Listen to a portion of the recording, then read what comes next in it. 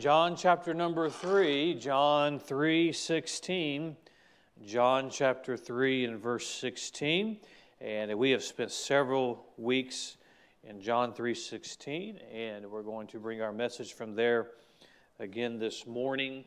And Lord willing, one more Sunday, next Sunday, as I have planned. We'll look forward to next Sunday. But today, John 3:16. And when you find it, I want to just go ahead and let you know. We'll read it together in just a moment.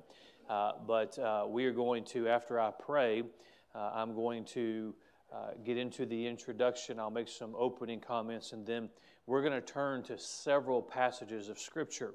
And so I want you to turn with me to these passages of Scripture. So I want you to keep your Bibles handy. And for the majority of the time this morning, we're going to be going from Scripture to Scripture, and then at the end of the message, I'll just mention I'll make four statements to close us out. And so if we take all the time we get close to that noon hour and I still haven't given you my statements, I don't want you to be nervous about that because I'm literally just going to give them to you as a summation of what we read in the Scripture. The best commentary on John 3:16 is the Bible. The best commentary on Scripture is Scripture. I'm not as interested in what man says about the Bible as I am that God says about His own book. And so we're going to spend some time this morning going through several passages of Scripture. And so I think I'll take the usual time this morning, but if for some reason I'm shorter because of the way we're doing this, we'll just be finished and go. But I won't go past 1:30. I promise you that. And so let's look at John chapter 3 and verse 16, and we're going to read it together again this morning. And so let's begin reading. For God so loved the world that He gave His only begotten Son, that whosoever believeth in Him should not perish, but have everlasting life. What a verse of Scripture. The most famous verse in the Bible, the most well-known verse in the Bible. But as we've seen from week to week, there's so much more in John 3:16 than is just seen on the surface. And what does it mean when we hear that God loved the world? It means a whole lot. What does it mean when He gave His only begotten Son? There's a whole lot to that. And that word perish, to be lost forever, this verse of Scripture tells the world that no man has to be lost forever. We're told that we can have everlasting life. What does that mean? That means to be in a glorified body. That means to be in that celestial city. That means to be forgiven for all of eternity. That means to spend an eternity with our Lord and Savior, where He is the light of that very city. There's a lot contained in John 3:16. And of course we know that God gave His Son to go to the cross of Calvary. We know that He gave His Son to pay our sin price, to bear our sins so that the price could be paid, so that we could be reconciled to God. And that act that Christ fulfilled, the death, the burial, and then His resurrection, that event, the gospel as we know it, is the very reason why you and I can say this morning that we've been redeemed, that we're saved, that we're forgiven. And certainly you and I know that when the Bible says, for God so loved the world that He gave His only begotten Son, that He was giving Him to die, pay our sin debt, He would rise again, He would ascend back to heaven, having fulfilled what He was come to do. But this morning I want to preach on the redemption found in John 3:16. We say Jesus died on the cross, and He did. Praise the Lord for that. We talk of the gospel as the death, the burial, and the resurrection, and certainly that is true, and I thank God for a resurrected Savior. But that whole process is our redemption. There's a lot that took place. We don't have time to cover it all this morning. There's a lot that took place when Christ fulfilled His role on the cross of Calvary. He made a way for you and I to be redeemed. And so this morning, I want to spend our time looking at that. Father, I pray that You would allow me once again to bring the message that You've impressed upon me. Father, I simply ask this morning for the Bible to do what the Bible does. And as we read your word this morning, may the Spirit of God work in our hearts. May the Spirit of God show us and remind us of what you've done for us. And Father, once again, I pray that if there's one unsaved, may they realize this morning their need of salvation and realize the price has been paid. And Father, I pray that your will be done. We ask this in Jesus' name. Amen. At the beginning of the Bible, in the book of Genesis, we of course find the creation of all things. And in the creation of all things, we find that God created man. He made him in his own image. God breathed life into man. Man was introduced into a perfect world. Man, when he was created, was a perfect being. But in Genesis chapter number 3, we find sin introduced, not just to man, but through man introduced into this world. That serpent, Satan, came and tempted Eve, and Eve partook, and Adam followed, and then sin was introduced. And this was not just a sin that could be covered up. As we know the story, Adam and Eve hid from God, but yet God knew what had taken place. And God came looking for them because they normally were in their place of fellowship. But because Adam and Eve sinned, now Adam and Eve must die. Because the payment of sin is death. This is a good reminder for you and I this morning that God does not look and has never looked at sin like we look at sin. Sin is an egregious offense. Big sin, little sin, it's all the same to God. Adam and Eve sinned, therefore Adam and Eve must die because that is the payment for sin. But what did God do? God slayed a lamb and used the coverings for them to be covered, but there is a symbolism in the shedding of the blood as the forgiveness of sins. In Genesis chapter number 4, we find there are two sons of Adam and Eve, Cain and Abel, bringing sacrifices to God. God had given specific instructions on what the sacrifices were to be. Abel, being obedient, brought the lamb as a sacrifice to God. The blood was shed and God accepted that sacrifice. Cain, however, brought forth his fruit. He was a tiller of the ground, and he was quite good at what he did, and he brought as a sacrifice to God the fruit of his own hand. And he offered it to God, and God rejected his sacrifice. And it's very clear of why he rejected his sacrifice. He has specified, this is what will satisfy me as God. Abel certainly followed what God had told, and God accepted that blood sacrifice. But when Cain offered his best and Cain offered his works, God rejected it. We know the story of how Cain killed Abel and what would follow from that, but there is a clear precedent from the first men, the first family that ever set foot on this earth, that because of sin, blood had to be shed. And it was blood that only God would accept as payment for the sacrifice. We go to the story of Abraham and Isaac and how God came to Abraham and told Abraham to offer his own son as a sacrifice. And we know the story of how Abraham packed up his son and packed up what was needed and took Abraham to the top of that mound, or he took Isaac to the top of that mound, and before Isaac got to the top, he had pretty much figured out that they didn't have a sacrifice with them. And Abraham, in his obedience, went through to sacrifice his own son. And in the moment before he took the life of his son, God intervened and provided a ram that was caught in the thicket. Thus we have the picture of God sending his son, and he would be that substitute for our sins. The children of Israel found themselves in bondage in Egypt. God raises up a leader in Moses to deliver His people from Egypt.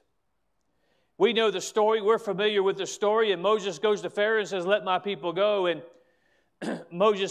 Pharaoh continued to harden his heart. And God sent plagues on the land, and He would say, "Okay, I'll give you some conditional. I'll let some go, and you have to keep some back." And He would keep changing His mind until finally God would send the death angel. And the death angel was to visit every home where the blood was not applied. And every home in Israel, every family was to get that spotless lamb that had been set aside and observed and watched. And there was no blemish in it. It had no scarring.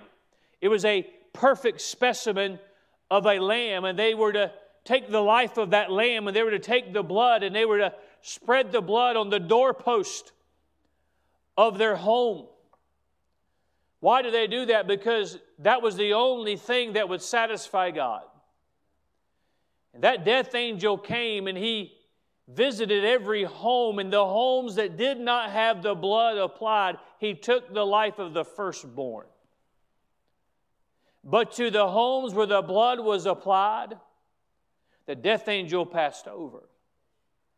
It did not matter who was on the other side of that door, because everybody that was covered by the blood was safe from the chastisement of God.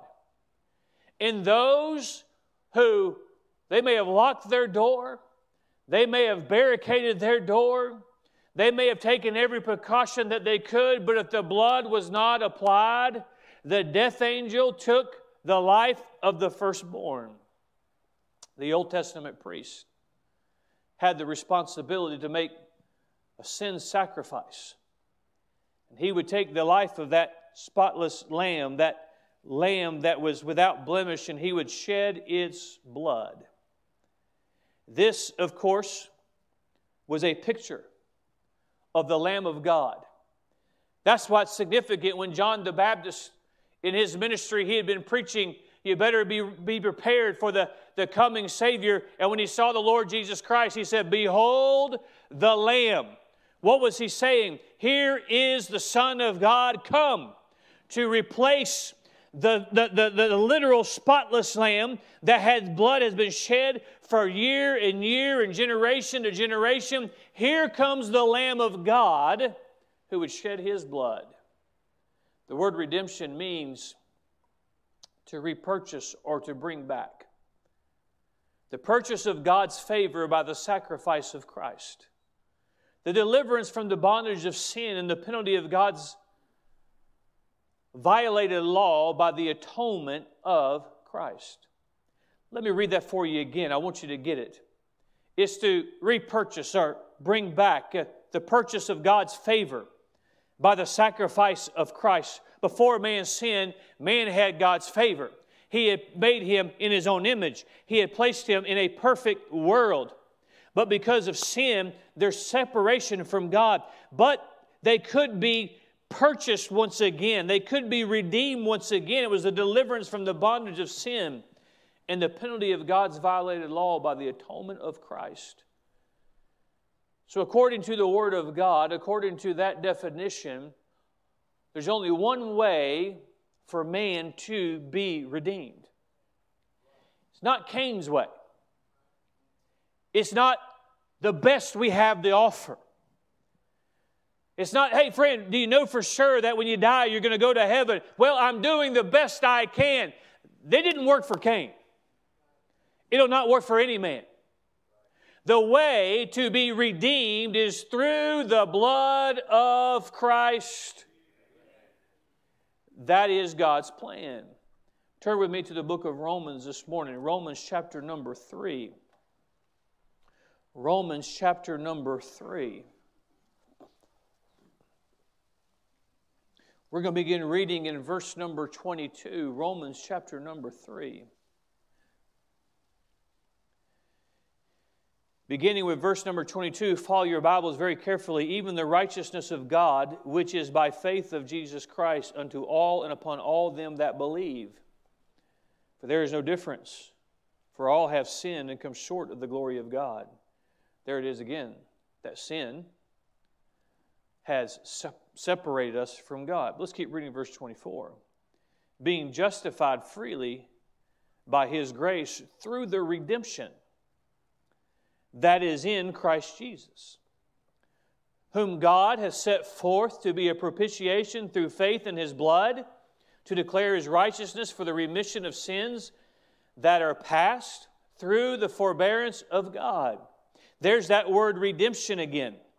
All have sinned and come short of the glory of God, but we're justified freely by His grace. How? Through the redemption that is in Christ Jesus, whom God has set forth to be a propitiation. How? Through faith in His blood.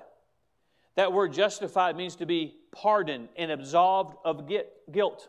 So because of the redemption, you and I have been completely pardoned. We're to be absolved of guilt. That word propitiation, it simply means the appeasement of wrath. The wrath of God must be poured out on sin. The wrath of God must be poured out on sinful man. But by the grace of God, the gift that He gave mankind through the applied blood of the Lord Jesus Christ, His wrath is appeased. The picture in the Old Testament of that lamb that was slain, that picture of a coming Savior would appease the wrath of God. We find in Romans chapter number 3 that we are justified, we are pardoned, we're absolved of guilt. That's how I can say, even though I know I'm a sinful man, my sins have been washed away. My sins, I'll never have to give an account of my sins because I've been justified. The wrath of God has been appeased. Romans chapter number 5, just a page over. Romans chapter number 5, verse 6. For when we were yet without strength, in due time Christ died for the ungodly. For scarcely for a righteous man will one die, yet peradventure for a good man some would even dare to die. Let me read verse 7 for you again. Let it sink in. For scarcely for a righteous man will one die, yet peradventure for a good man some would even dare to die. You know, I'd die for my family. I love my family. I'd be a lot less inclined to a complete stranger, wouldn't you? Let's put that in context of verse number 8. But God commendeth His love toward us, that while we were yet sinners, Christ died for us. Verse 9, much more then, being now justified, pardoned, absolved of guilt. How? By church membership? Oh, no, friend. By His blood. By baptism? Oh, no, friend. By His blood we shall be saved from wrath through Him. It is because of the shed blood of Christ. Colossians chapter number 1.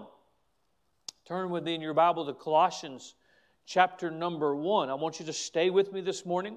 I want you to listen very carefully, listen on purpose. Colossians chapter number 1.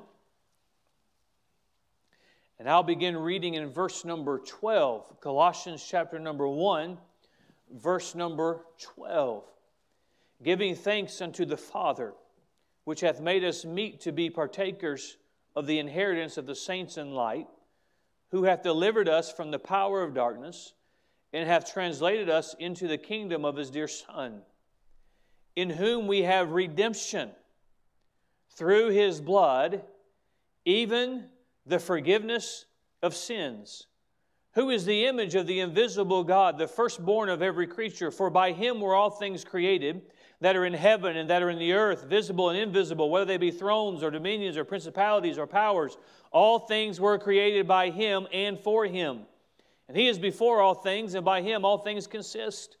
And He is the head of the body, the church, who is the beginning, the firstborn from the dead, that in all things He might have the preeminence.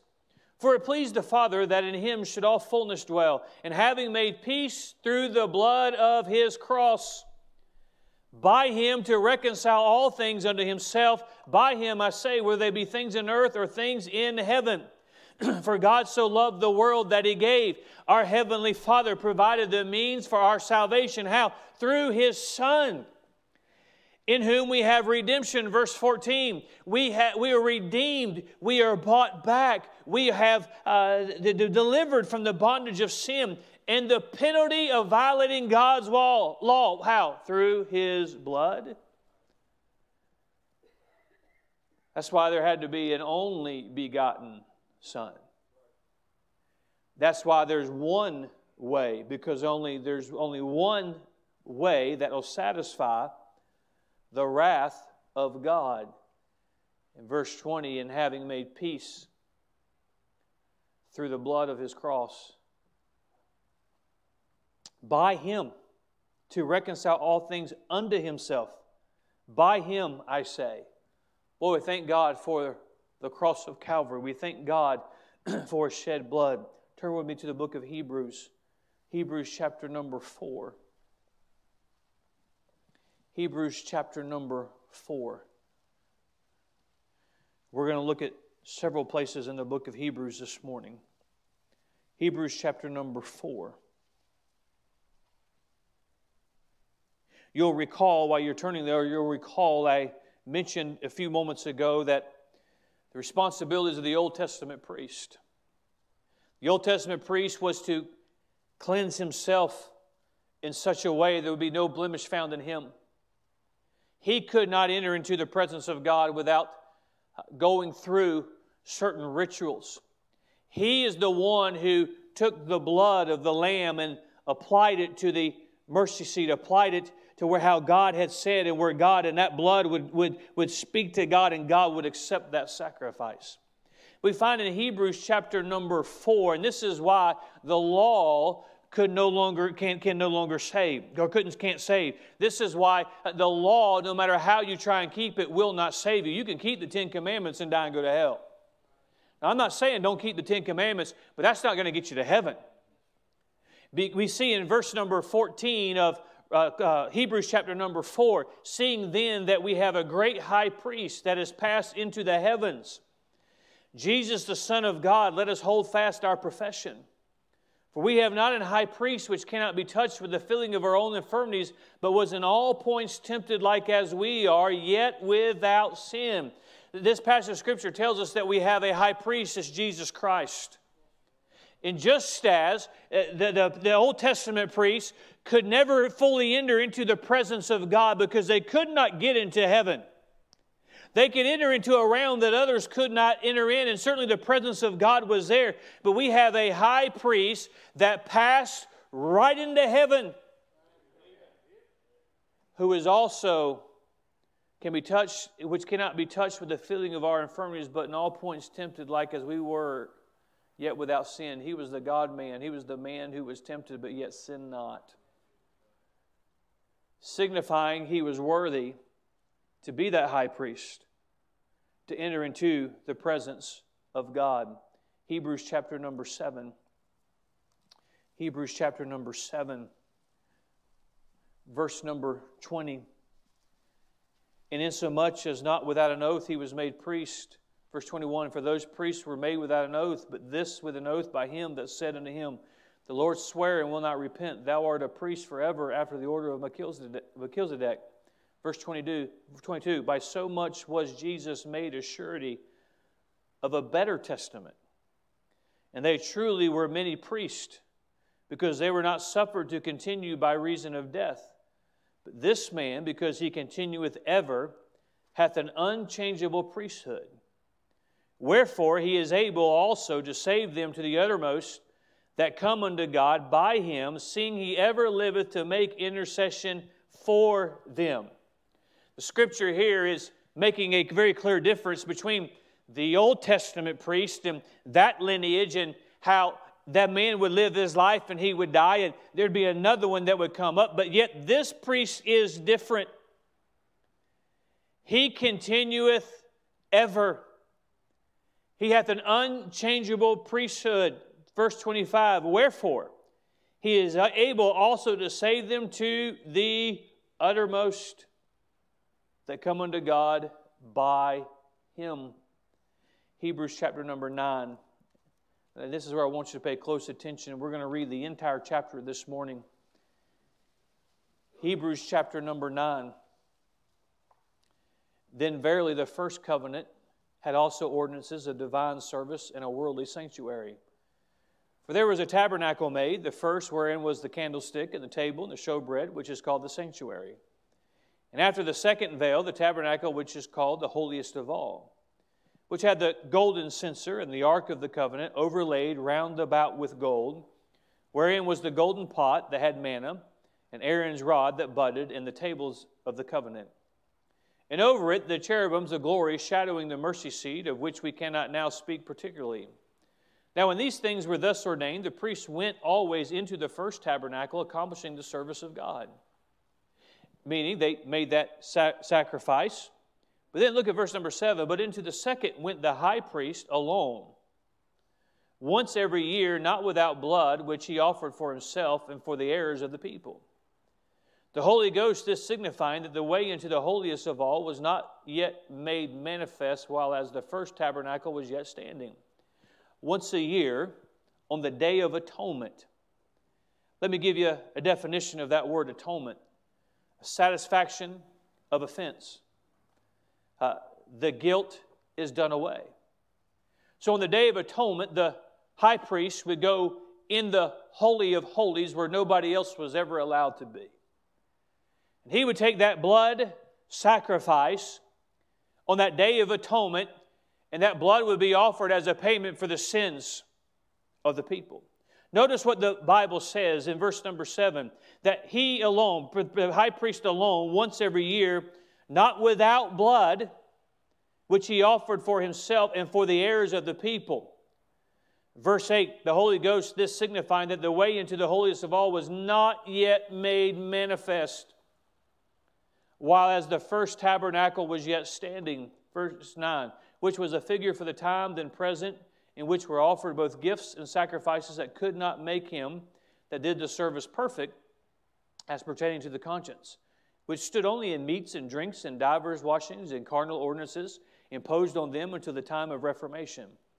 But Christ, being come and high priest of good things to come, by a greater and more perfect tabernacle, not made with hands, that is to say, not of this building, neither by the blood of goats and calves, but by his own blood, he entered in once into the holy place, having obtained eternal redemption for us. Notice what your Bible says in verse number 12.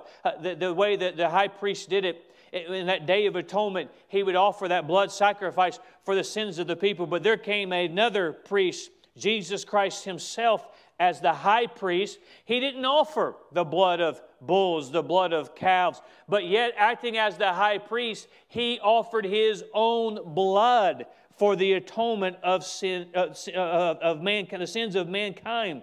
He entered in once into the holy place, having obtained eternal redemption. That word redemption, the purchase of God's favor. When Christ did it, it didn't have to be an annual thing. That's why when you get saved, I got saved when I was just almost 5 years of age. I didn't have to get saved again at 6. I didn't have to get saved again at 7. I don't have to have an annual, let me get saved again. Why? Because Christ saved once and for all.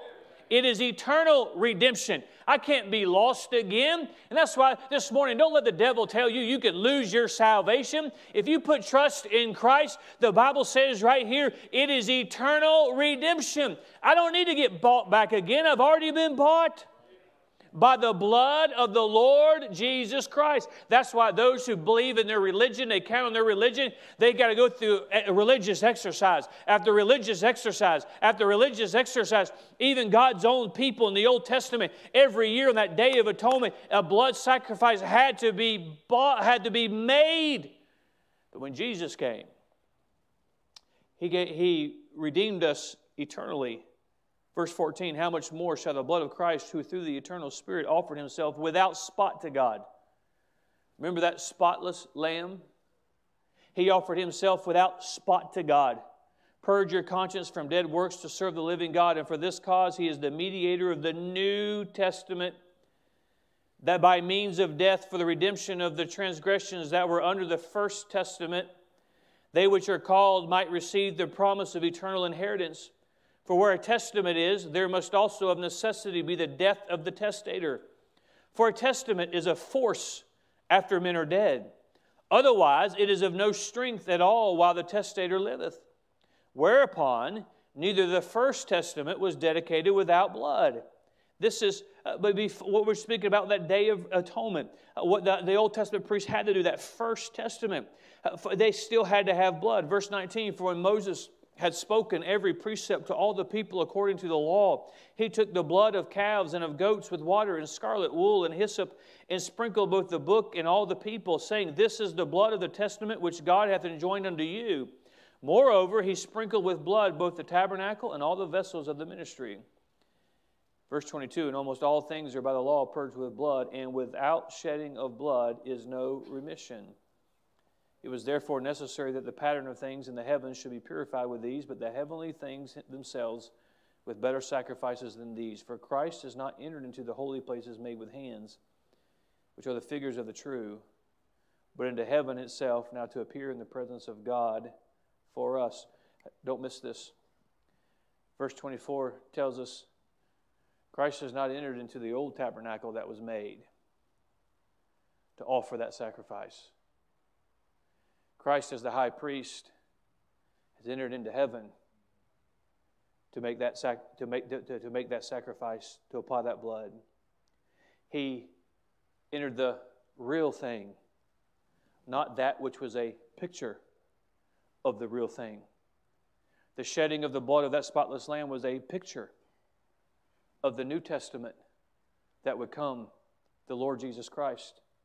And when Jesus, as we've already established, is our high priest, when He took the blood that was shed to appease the wrath of a holy God, He took the blood Himself, His own blood, as the high priest. He didn't have to go to an Old Testament tabernacle.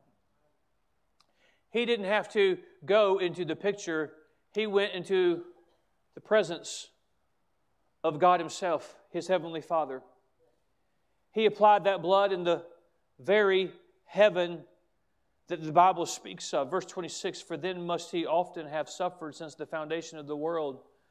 But now once in the end of the world hath He appeared to put away sin by the sacrifice of Himself, because He didn't go to the earthly tabernacle.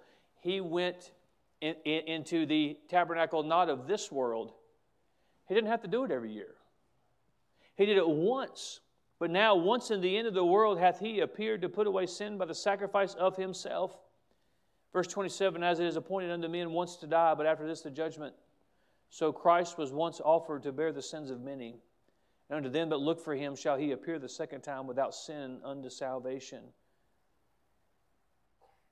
Next to verse number 25 in the margin of my Bible, that verse that says, nor yet that He should offer Himself often, as the high priest entereth into the holy place every year with blood of others. I have in the margin of my Bible, John 3:16. Next to verse number 26, for then must He often have suffered since the foundation of the world, but now once in the end of the world hath He appeared to put away sin by the sacrifice of Himself. John 3:16. For God so loved the world that He gave His only begotten Son. Gave Him for what? Gave Him to go to that cruel cross and to suffer in languish. To take upon Him the sins of the world. Because there had to be a sacrifice that was worthy to be offered. But then when He said it is finished, He was going to die because that testator had to die. But yet He entered as the high priest into the presence of His Heavenly Father and applied that blood. We turn our Bibles to next to the book of 1 Peter, chapter number 1. Just over a few pages, 1 Peter, chapter number 1.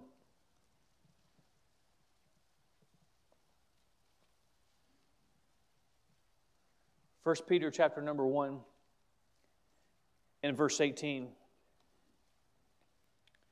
For as much as you know that you were not redeemed with corruptible things as silver and gold, from your vain conversation received by tradition from your fathers, but with the precious blood of Christ, as of a lamb without blemish and without spot, who verily was foreordained before the foundation of the world, but was manifested in these last times for you, who by him do believe in God that raised him up from the dead and gave him glory, that in your faith and hope might be in God.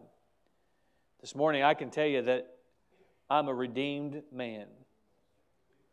I can tell you I'm saved. I'm forgiven. I've been redeemed. I've been purchased by the blood of the Lord Jesus Christ. I have confidence that if I took my last breath today, I'd enter into the presence of my Savior. Not because I worked my way there, as verse 18 tells us, there's no silver or gold that can be offered. You can pray 1,000 religious prayers. You can give everything that you own to the quote-unquote church. But you're just following the traditions of your fathers. That won't get you redeemed. But with the precious blood of Christ. 1 John chapter number 1. 1 John chapter number 1. In verse number 7. 1 John 1:7. But if we walk in the light as He is in the light, we have fellowship one with another. The Bible is telling us that there's one way to walk in the light. And the blood of Jesus Christ, His Son, cleanses us from all sin. How are we cleansed? By the precious blood of the Lord Jesus Christ. Chapter number 2, verse 1 and 2. My little children, these things write I unto you, that ye sin not. And if any man sin, we have an advocate with the Father, the Jesus Christ the righteous. And He is the propitiation. You remember that word propitiation? To appease the wrath. He is the propitiation for our sins. And not for ours only, but also for the sins of the whole world. You know, when I was a child, of course, I grew up in church. I grew up around spiritual things. I was glad that when I heard that, and I could understand that my parents were saved and Jesus died for them, that I also understood that He died for me too. Why? Because we're reminded in verse number 2 that He died for the sins of the whole world. The blood of the spotless lamb, the sacrifice was made, the wrath of God is appeased, but yet He's willing to redeem the whole world. 1 John chapter number 4. 1 John chapter number 4. We're almost through with the scripture this morning. 1 John chapter number 4. I'll read verse 7 through 10. Beloved, let us love one another, for love is of God. Okay, think just for a moment. If you can think back several weeks. For God so loved the world.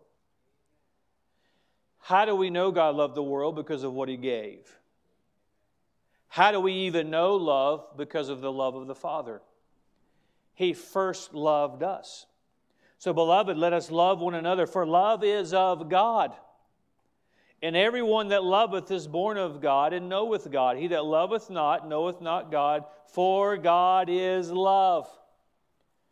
I'm certain that you've heard that phrase. You're seeing it now in Scripture. God is love. But what a wonderful truth, what a wonderful promise. God is love. But there's context in this passage of Scripture, and it's found in verse number 10. In verse number 9. In this was manifested the love of God toward us, because that God sent His only begotten Son into the world, that we might live through Him. Verse 10. Herein is love. Not that we love God, but that He loved us and sent His Son to be the propitiation for our sins. This world's definition of love is not love. Love is defined by God. God is love. That's not just a cute saying or a hashtag. That is the principle of God is love. Love originates from God. And how? Verse number 9 reminds us it was manifested. The love of God was manifested toward us. And the remainder of verse number 9 sounds a whole lot like John 3:16, doesn't it?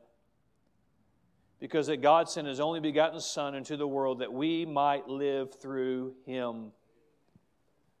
Herein is love.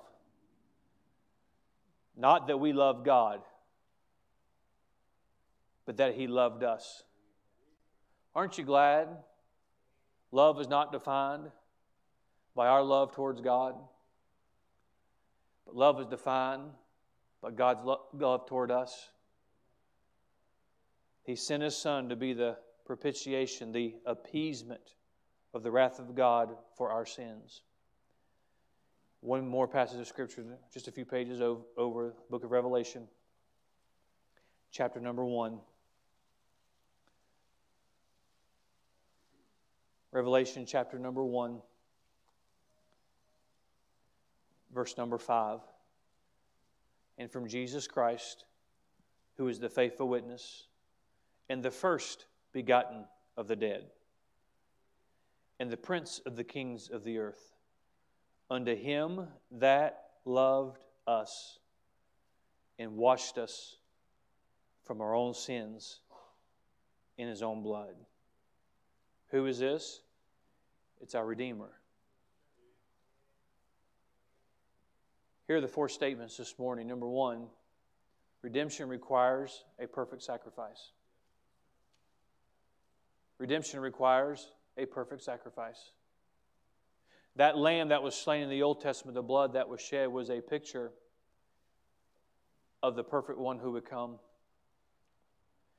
But redemption requires a perfect sacrifice. So therefore, other than the Lord Jesus Christ, all others are excluded. Because there's only one who is perfect. And it doesn't, and the man formulates their religion. It formulates their quote-unquote way to heaven, their forgiveness of their sins by what makes sense to them and what makes them feel good. But I must remind you, it's not man's wrath that must be appeased.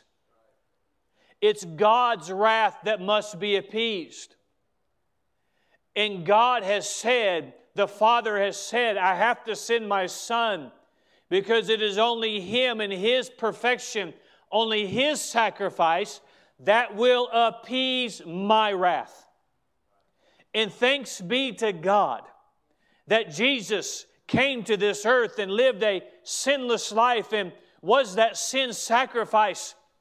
And then He took His own blood as the high priest, and He could enter into the Holy of Holies, not the one fashioned by man as a picture.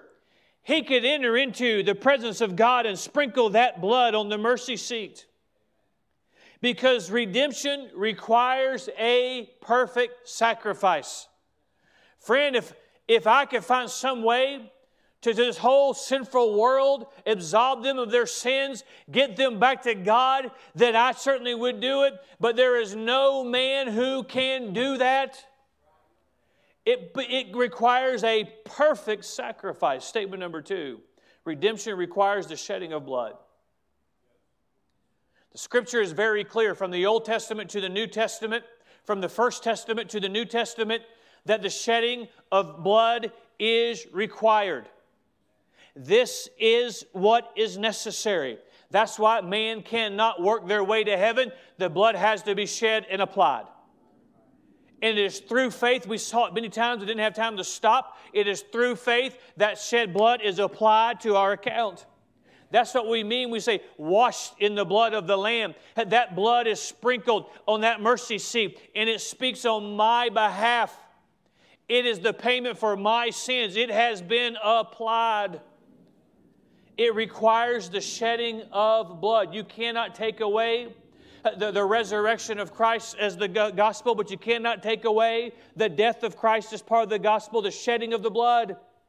It is the shedding of the blood. Redemption requires the shedding of blood. Number 3, redemption requires an acceptable application. What I mean by that is what I've already spoken about, is that high priest. In the Old Testament, that blood was to be slain, caught in a bowl, and taken into the presence of God. Then God's wrath would be appeased towards the sins of His people. When Christ died for our sins, acting as the high priest, He took His own blood. He was the only one who could enter into heaven. He was the only one worthy to take His own blood as the sacrifice. See, redemption requires an acceptable application. No man can say, I forgive you of your sins, and you be forgiven, because it's the perfect Son of God is the only one. Redemption requires an acceptable application. Number 4. We've seen this several times. Redemption is available for any man. Any man can be. Every man is lost, the Bible tells us, but redemption is available for any man. Aren't you thankful for John 3:16? I know this morning's message was a little different. We just read a lot of Bible. But it was really the only way that I could put the focus on the shed blood of Christ in the way that I wanted to put the focus on the shed blood of Christ this morning. Because I want us to be reminded of the redemption. From the beginning of the world, man has needed to be redeemed. And it was either the picture of a coming Savior, but when Jesus came as that New Testament, He covered it all with His blood. That's what it means to believe on the Lord Jesus Christ. It means to believe that His blood was worthy. He was the sacrifice needed. I'll read one more passage of Scripture for you, and it's what I want to leave you with today. I mean, how many of you have been redeemed today? You're on your way to heaven. Isn't that a wonderful thing about? To be reminded that it was the blood of Christ reminds us that we could not have saved ourselves. We're lost without Him. But as we dismiss in just a few moments, I want to leave you thinking about something in Luke chapter number 21, beginning with verse 25 through 28. And there shall be signs in the sun and the moon and in the stars, and upon the earth distress of nations, with perplexity, the sea and the waves roaring, men's hearts failing them for fear and for looking after those things which are coming on the earth, for the powers of heaven shall be shaken. Sounds a lot about what's going on in our world today. And then shall they see the Son of Man coming in a cloud with power and great glory. Verse 28, and when these things begin to come to pass, the Bible doesn't say to get depressed. The Bible doesn't say to throw in the towel. The Bible doesn't say to run around screaming, the sky is falling, the sky is falling. The Bible doesn't say to wring your hands and fret. No, what does the Bible say? When these things come to pass, then look up and lift up your heads, for your redemption draweth nigh. When Jesus calls us home and the Son of God comes again, yes, He is the Holy One. Yes, He is the only begotten Son, but He is our redemption. How do I know He's coming for me? Because He's redeemed me. How do I know He's coming for me? Because He's my redemption. I'm not looking for a holy man to come for me. I'm not looking for a system to come for me. I'm looking for my redemption. Friend, when the world turns the way the world's turning and it gets closer and closer to Christ's return, we're reminded to look up, because who's coming? Our redemption. I can enter into the presence of God. The day will come when I will leave this life for the next. And I'll do so, not because I'm worthy,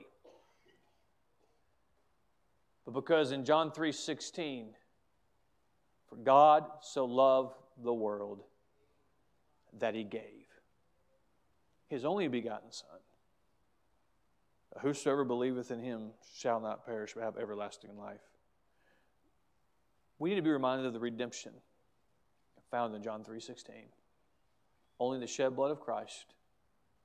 When we talk about the death, the burial, and the resurrection, what are we talking about? We're talking about the sacrifice of His blood. There had to be a perfect sacrifice, and it was the Lord Jesus Christ. I trust this morning it's my desire this morning that from this little bit unusual style of message, we're reminded of what we have in our salvation. We have forgiveness of sins. They're washed. It would be good for some of you to quit reminding God of what He doesn't remember, because He covers our sin. He's washed our sin. And by the way, Christian, if God doesn't remember it, there's no sense in you bringing it up either. It's washed. We have eternal life. Life does not end when we take our last breath down here. Life's just beginning for the child of God. It's eternal life. But let's not fail to be reminded from time to time what it took for us to have that eternal life. It took the precious blood of the Lord Jesus Christ for our sins to be forgiven. Let's be thankful that we're redeemed. Father, I pray this morning